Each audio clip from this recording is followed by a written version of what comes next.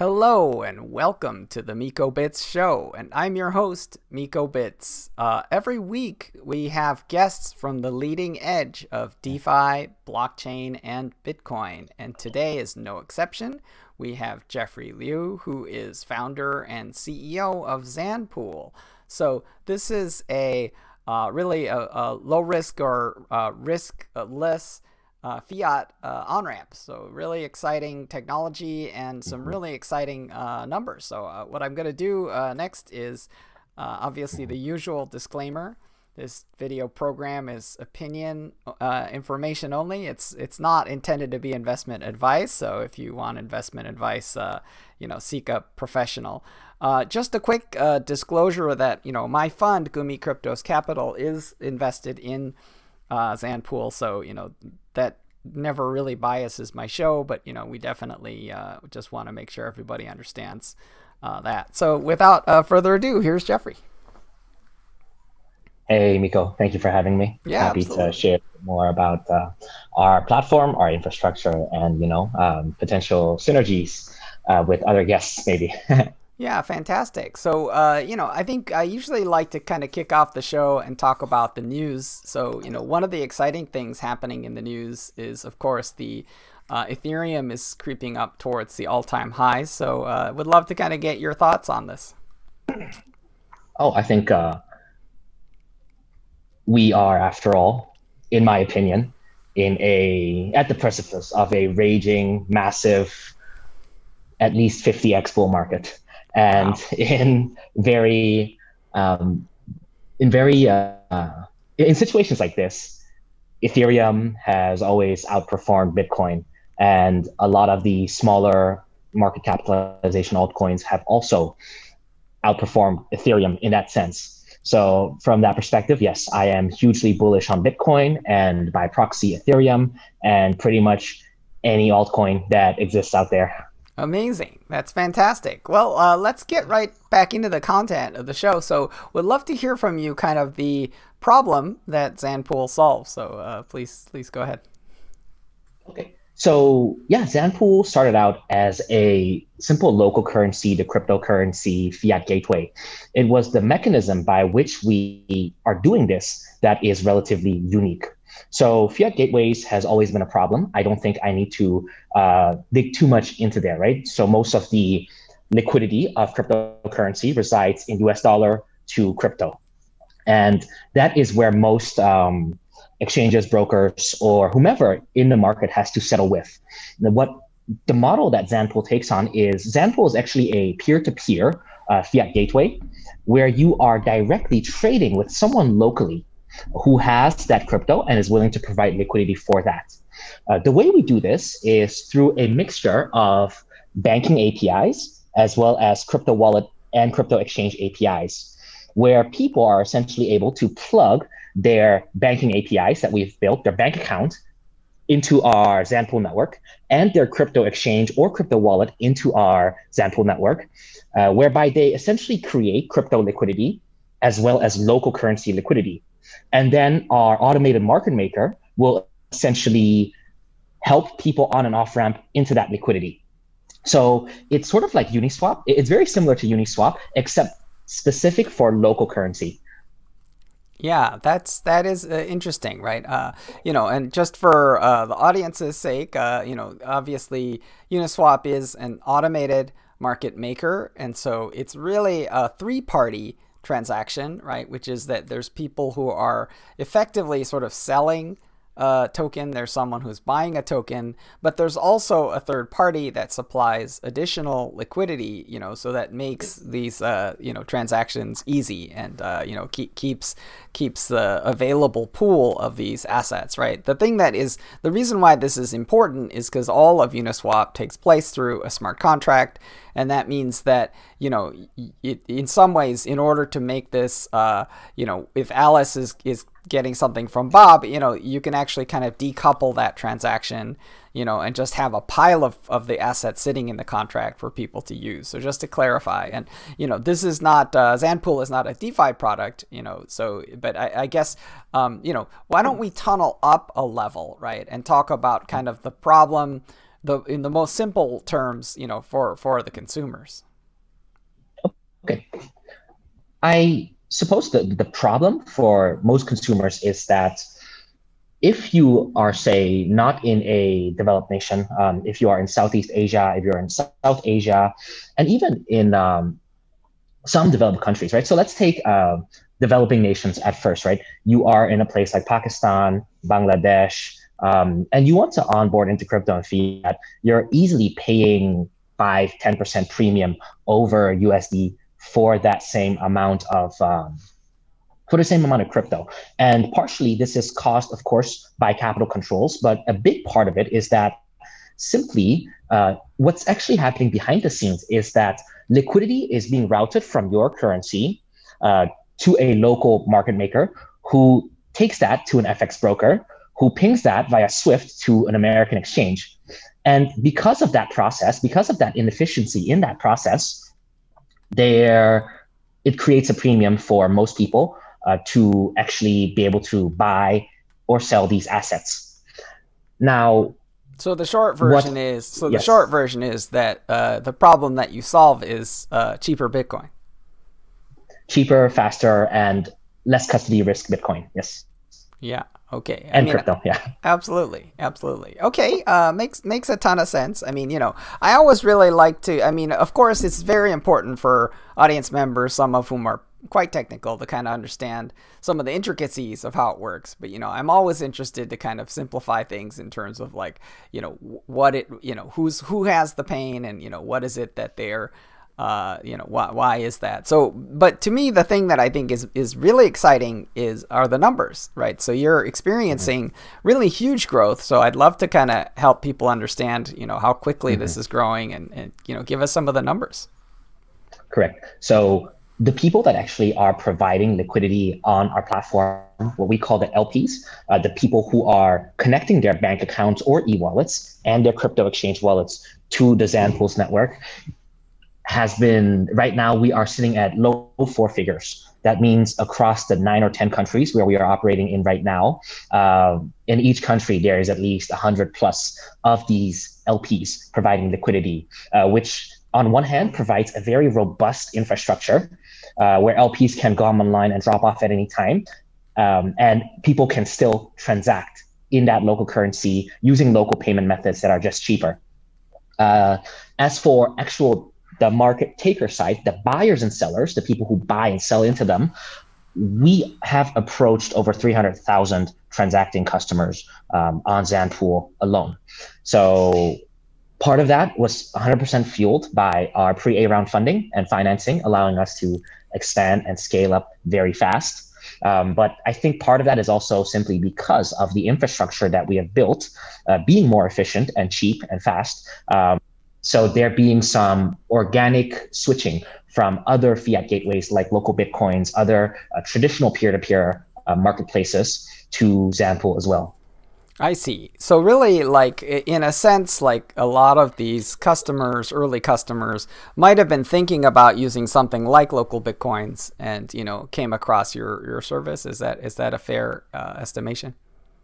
Correct. So either they may have used local Bitcoins, or they would have gone through an FX broker, bought some US dollars, pinged it to a US custodian exchange, right? Or they would have just simply used a local exchange, which provides crypto to crypto, but also for that one region provides fiat to crypto as well, where they would have to send them the fiat, then trade it on the platform and withdraw the fiat. Whereas for Xanpool, it's just you send a transaction into a local account. Imagine just sending money to a Venmo account that we specify, and then getting the crypto pinged into your own wallet address a minute later. Yeah, makes sense. So, what's your secret? Like, how do you, how do you do that? And, what gives you the special advantage? So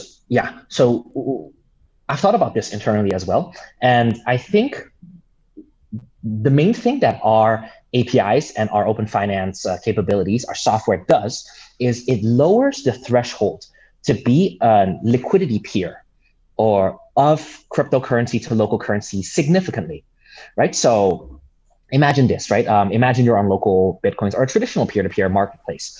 You would have to post some liquidity, custody it with them, then custody some liquidity with another exchange. Whenever you make a trade on local Bitcoins, you have to quickly buy it back to arb that profit. And it just takes familiarity with a lot of what crypto is.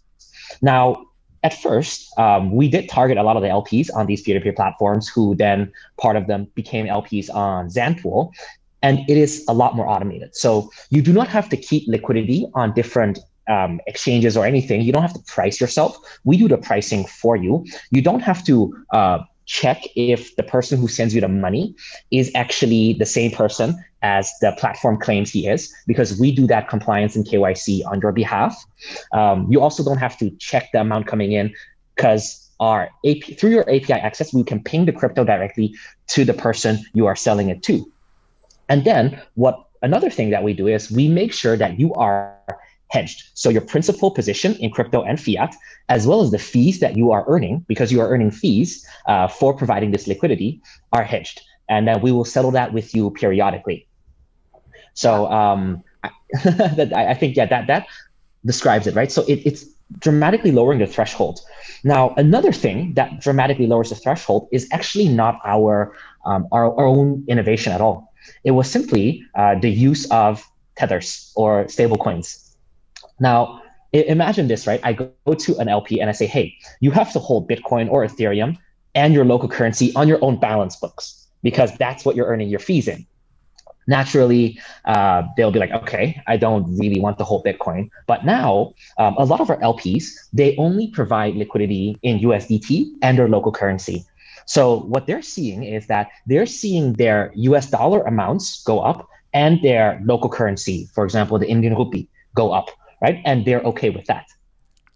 That's great. So on our end, yeah, because the switching cost of crypto to crypto is so low, USD to BTC is what, 5 basis points, 3 basis points now that these large exchanges exist. So yeah, I think that really was the thing that helped us get these liquidity peers on board, which allowed us to provide cheaper, faster, and more custody-less services. So that is part of the secret, I suppose. Yeah, so I really appreciate that. I'm interested to understand a bit about, like, what kind of yields are getting, the LPs getting, and like how do they, who are they? Mm-hmm. Okay, so the yields that people who run or who connect their banking and crypto infrastructure to our network are, at first, they were just peer-to-peer traders. And we offered them a more automated, a more faster solution. So an LP, the way their compensation mechanism works is that for the liquidity you provide, you get anywhere between 0.25% of the transaction to 0.75% of the transaction. Now, on average, this resides around 0.3, 0.4. And yeah, so let's say you facilitate 1,000 US dollars, or let's say US dollars worth of crypto, then you'll get roughly 0.4% of that. Imagine it, yeah. So but I guess my question would be, what does that usually come out to, or how do you feel? What does that feel like, and what, of course, what motivates these people to do such a thing? Understand. I suppose, right? It's I want to refrain from talking about yields, because it's not really actually a fixed yield, so to speak. And the yield also is affected by how much liquidity you put in. So let's say you only put in 2,000 US dollars worth of fiat and 2,000 US dollars worth of crypto. Your yield could be very high, up to 10%, right? Because the amount that you put in, the amount that you put in is low. Whereas there are LPs who have 7 figures of liquidity, right, on the crypto side and the fiat side, and they would probably be experiencing 1.4, 1.5% per month, which obviously is much lower than 10%. Per month is very fast, though. Yeah, it's definitely not People bad. Usually talk about annualized. Correct. So from this perspective, right, I guess the point I'm trying to make is that the yield percentage goes up and down based on the the amount of liquidity you put in, because that is how it's calculated, sort of, right? Yeah. So you put in less, your yield will be higher likely, but the absolute amount that you earn is just not that much.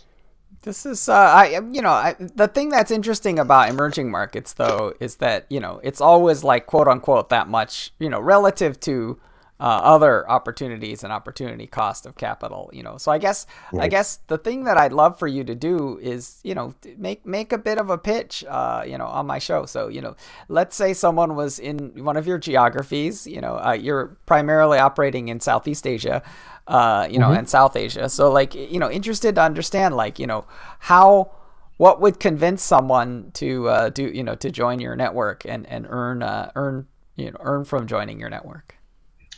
Can I just preface it with a question? Is this person familiar with crypto, or is he not familiar with crypto at all?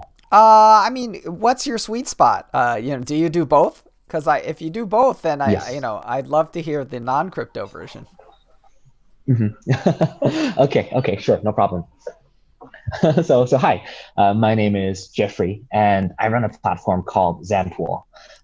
Given that you already know what it's like to trade on Binance C2C peer-to-peer platforms, you must know that there are a lot of limitations to that, whereby you have to arbitrage, you have to keep liquidity on different platforms to collect your premium or discount that you are market making for. And I just want to let you know that on Xanpool, we built a system whereby you retain all the custody of your assets. It resides in your own bank account, and it resides on your own crypto wallets or exchange accounts. And you're actually able to earn yield on that as well. Then they would usually say, skeptical, then I'd go into the technology a bit more about how we're doing this. I'd show them a UI screen of what actually is happening in the cloud. So I show you a UI screen of, let's say, a robot logging into a bank account, querying the amount, querying the person who sent the money, and then people would get it. They're like, okay, interesting. So you're running this sort of APIs and this thing in a cloud environment, allowing for the certainty of money having been sent, the money being indeed from the sender. And then also our compliance tools would make sure that it's not a sanctioned entity, or that it accommodates the travel rules, things like that. Yeah, interesting. So I think you've given the crypto pitch, and whereas I think Yes. I asked for the non-crypto pitch, but I think would love to get the I thought non-crypto. Go ahead and do the non-crypto pitch now. So it's actually we acquire a lot of these users through these LPs through word of mouth, but also online posts. Okay. It's usually something along the lines of first convert your local currency into a US dollar cheaply, and then earn yield on that US dollar. Nice. And then we take them through a pipeline. I couldn't pitch it to you, but but that's roughly how it works, right? We usually drag them in by allowing them to convert their local currency into USD, which is very, very attractive to a lot of people. And when that is done, they can either keep it there, or they can provide liquidity for that. This is very clever, right? Because to me, the thing that is important to understand is, if you're a DeFi person, you definitely understand AMM, you understand UNIswap, you understand SushiSwap, Yes. and that this is a very powerful mechanism, and people who provide Correct. liquidity to those systems earn pretty tremendous yield, right? So I think that's something that I think happens, right? The thing that I think is really interesting about what you're doing in the emerging market is you're effectively creating a very similar arrangement, but you're doing it, effectively, in a more fiat on-ramp style, right? Which I think is it's very interesting to see that you're working in a different way, right? It's not all just Ethereum and ERC20, it's actually fiat stuff, which I think is really amazing. But the mechanics are the same, right? Which is that the liquidity providers enable effectively fiat on-ramp, right? So they enable a fiat on-ramp, through the same economics as a automated market maker. Exactly. So two comments on that, right? I would have loved to build a completely trustless DeFi system. It's just because we are dealing with the fiat side itself, which requires, I just cannot put a lot of the banking APIs that we have built our own custom APIs for on a blockchain. It would consume too much gas fees. So we are currently running that on AWS. In the future, there are ways to actually decentralize this that I have thought of. For example, every computer can run an EXE. Probably won't be that pretty, but then they can connect their accounts in there as well. And then there would be a reputation system that would see which nodes and LP on and off ramps stay online the longest. They would get prioritized. They would get more yield. Of course, that is a very long and big endeavor, but that's just something maybe that to think about.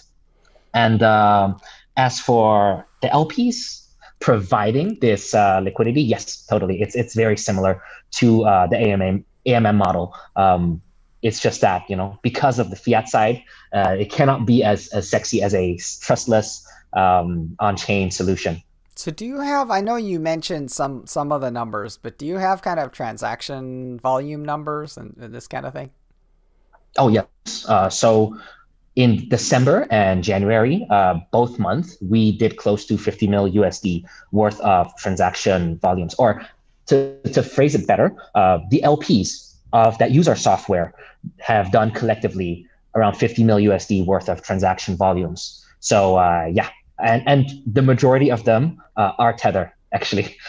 Sure.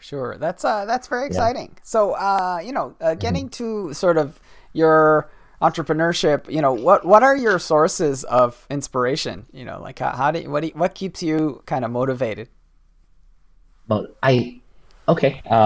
I won't like name something super like cliche like Steve Jobs or Elon Musk. Okay, Elon Musk more than Steve Jobs for sure. Okay. But let's just be crypto specific for now, right? Sure.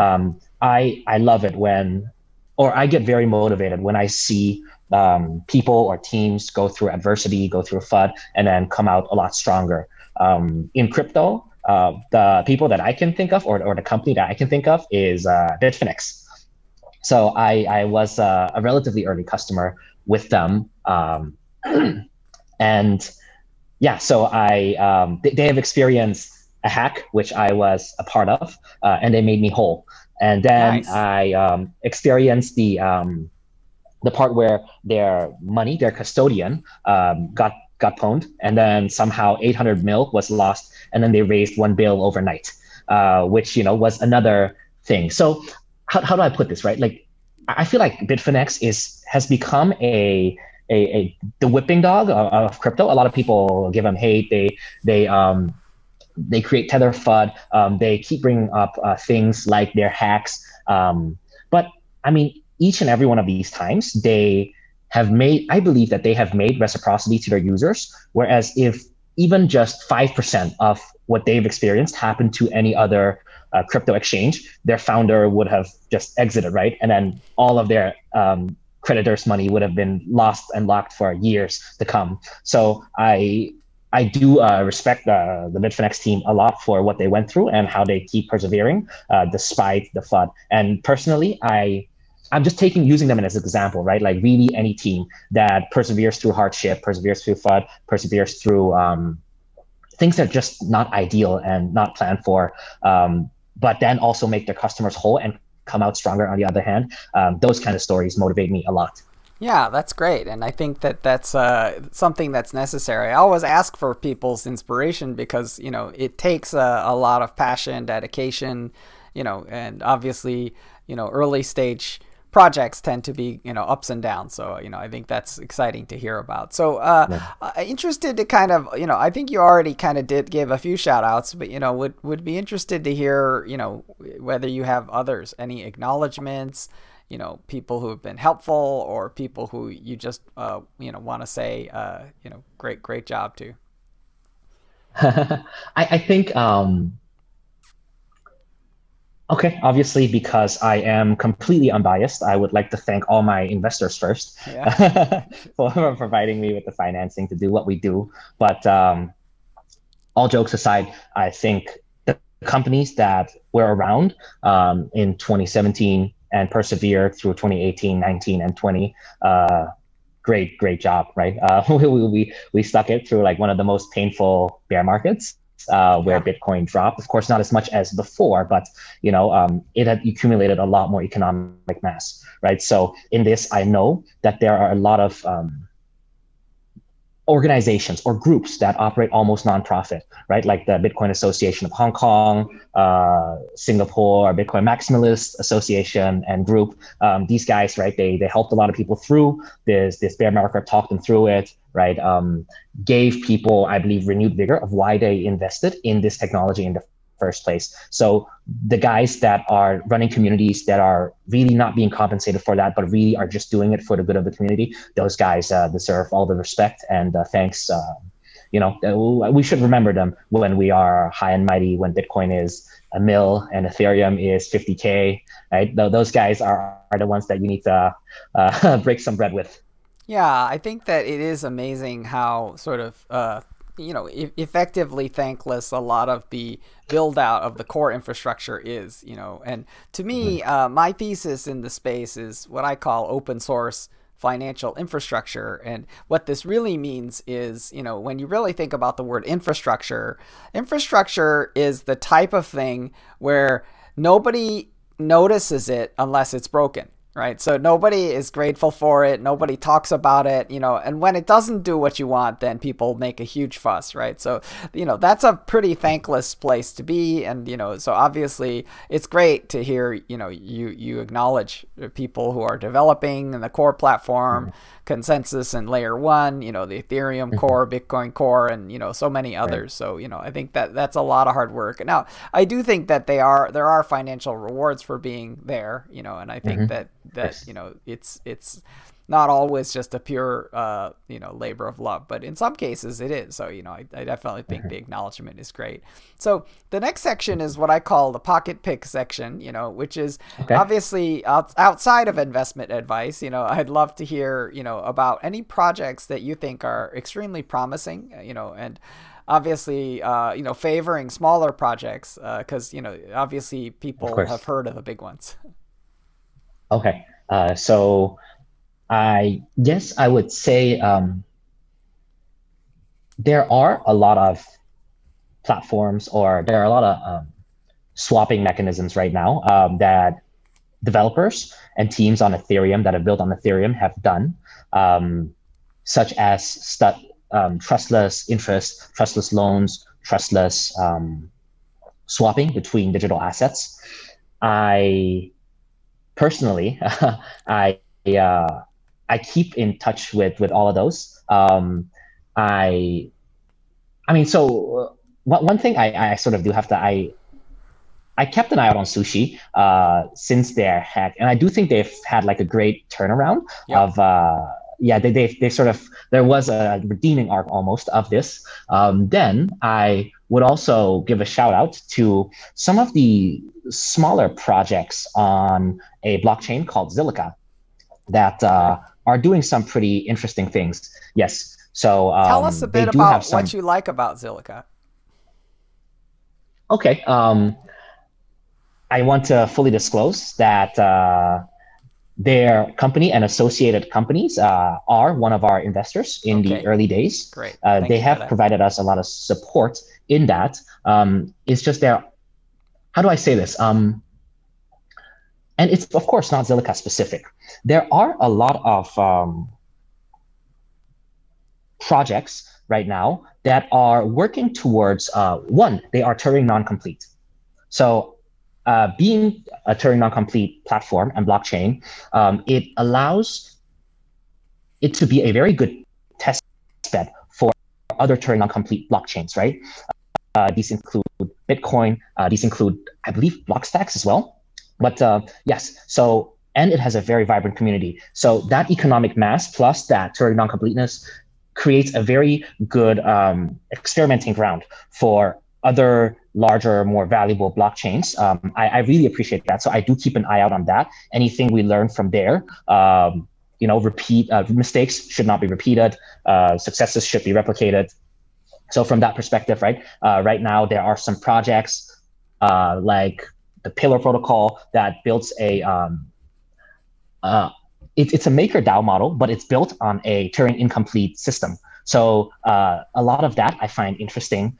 There's also swap protocols being created, again, on a Turing non-complete system. So these things could be, I think, are very interesting for the Bitcoiners and other Turing incomplete blockchain developers to keep an eye out on. And I myself,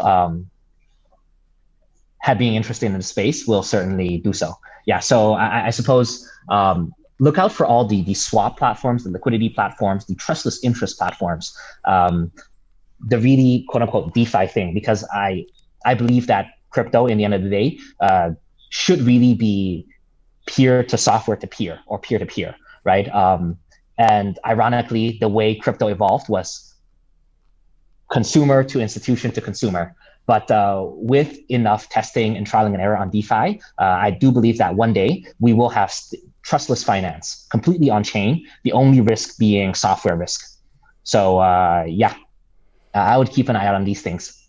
That's great. So what I would love to get from you in the kind of final topics, I have two final topics, but one of the topics is what I call the big idea.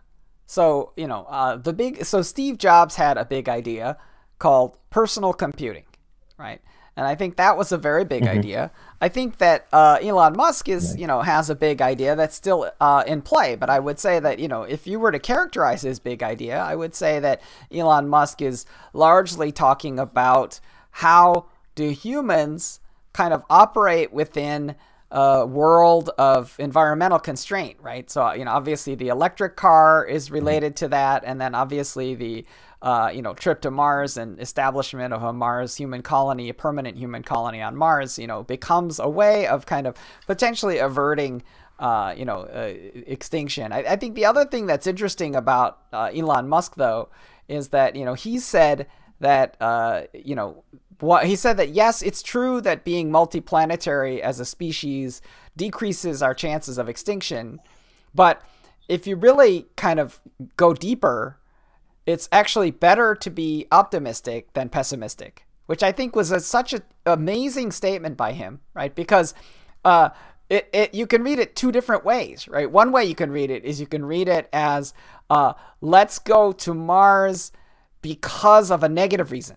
Right. The negative reason is so we don't become extinct. Right. But what he's really, to me, when he says that it's better to be optimistic than pessimistic is in a sense like the other way of looking at it is he's saying, hey, let's just go there. Maybe it won't turn out badly and maybe it'll turn out even better than and I think that what he's describing is actually just a choice. It's a posture, right? His choice is, I choose to be optimistic as opposed to choosing to be pessimistic, So I think that's a very interesting big idea. So I guess, do you have big ideas? Like, what is your big idea? Like, how do you, what's the big idea? Oh, I subscribe to something whereby if you want to do something big, you don't talk about it until it's inevitable. That way you can always hedge yourself. I guess I can talk about some of the things I foresee happening, right? Just on let me fintech characterize in it properly. Let me characterize it properly. Sure. I'm not saying what is the thing that you're going to do. So, for example, if you went back in a time machine, you said, Steve Jobs, what are you going to do? It isn't like, oh, I'm going to make the iPhone. Like that's not it. I'm going to make Apple the first $1 trillion company. That's not what I'm saying. What I'm saying is like, what's the big idea? And so, in other words, it's not about, building it, taking credit for it. It's not your thing. It's the thing, right? Which is what is happening that you're a part of, and how do you look at the big picture, right? So that's more of what it's like. So, it doesn't put you on the hook. Like, Steve Jobs could have said personal computing and then he could have said, have fun making it. And he could have retired, or left the industry, right? So what I'm saying is the big idea doesn't have to be something you deliver. Correct. It's just something that you are aware of. So. Of course. Okay. I guess I can say then, for me, it's peer-to-peer open finance, the big idea. Personally, I believe that a lot of the inefficiencies or that finance needs to be a very frictionless platform because it is the mechanism by which we allow commerce to happen. We've generally agreed upon as a society that commerce is a good thing in general.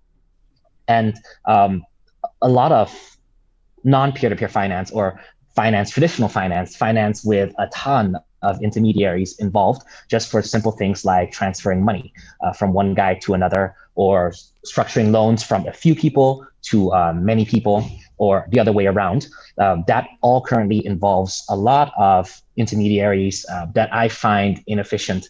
I believe that all of the finance will eventually, probably sooner than we expect, within the next 20 years, be happening through software primarily. And of course, it is because of the importance of finance, this software needs to be auditable and visible and transparent to the other participants in this system. When that happens, I believe that a lot of industries will inherently flourish simply because right now, legacy finance and non-peer-to-peer finance is being used to, or it hinders a lot of the innovations that I see in a lot of sectors. So definitely open peer-to-peer finance. That is how the big idea that I wish to bring forth in my lifetime. It's something that I'll dedicate my life to, and even if I can push that compass forward 0.004%, right, it will already have sped up the course of what I believe to be inevitable, and thus to a lot more productive and flourishing societies.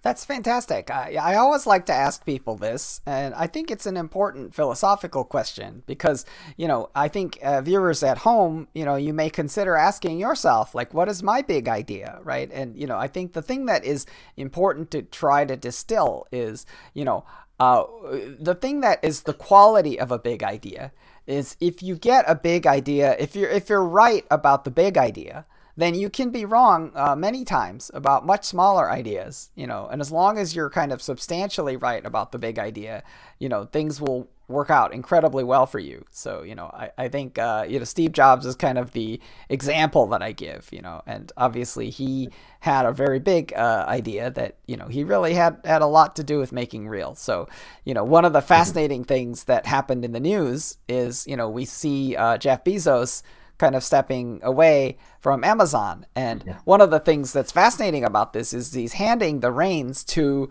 the king of AWS, right? So in a sense, it really is the platform, right? So AWS has become a digital platform company as opposed to kind of even an e-commerce store or an app or, bookstore.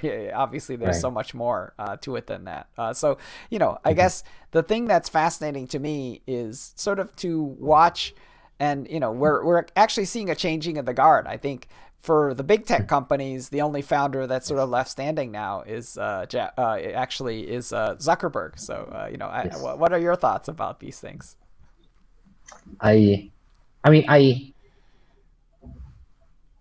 There, of course, may be, business continuity things happening. But I think we should also not, I think Bezos is giving away the CEO position to become the director or executive director of the board. I think, I'm not sure. Don't quote me on that. I do think that a lot of these guard changes are happening partially because of pressures from regulators. A lot of these companies, they have provided such good services, such cheap services, that they have accumulated a huge network effect, right? And because of that, perhaps they are being targeted by regulators.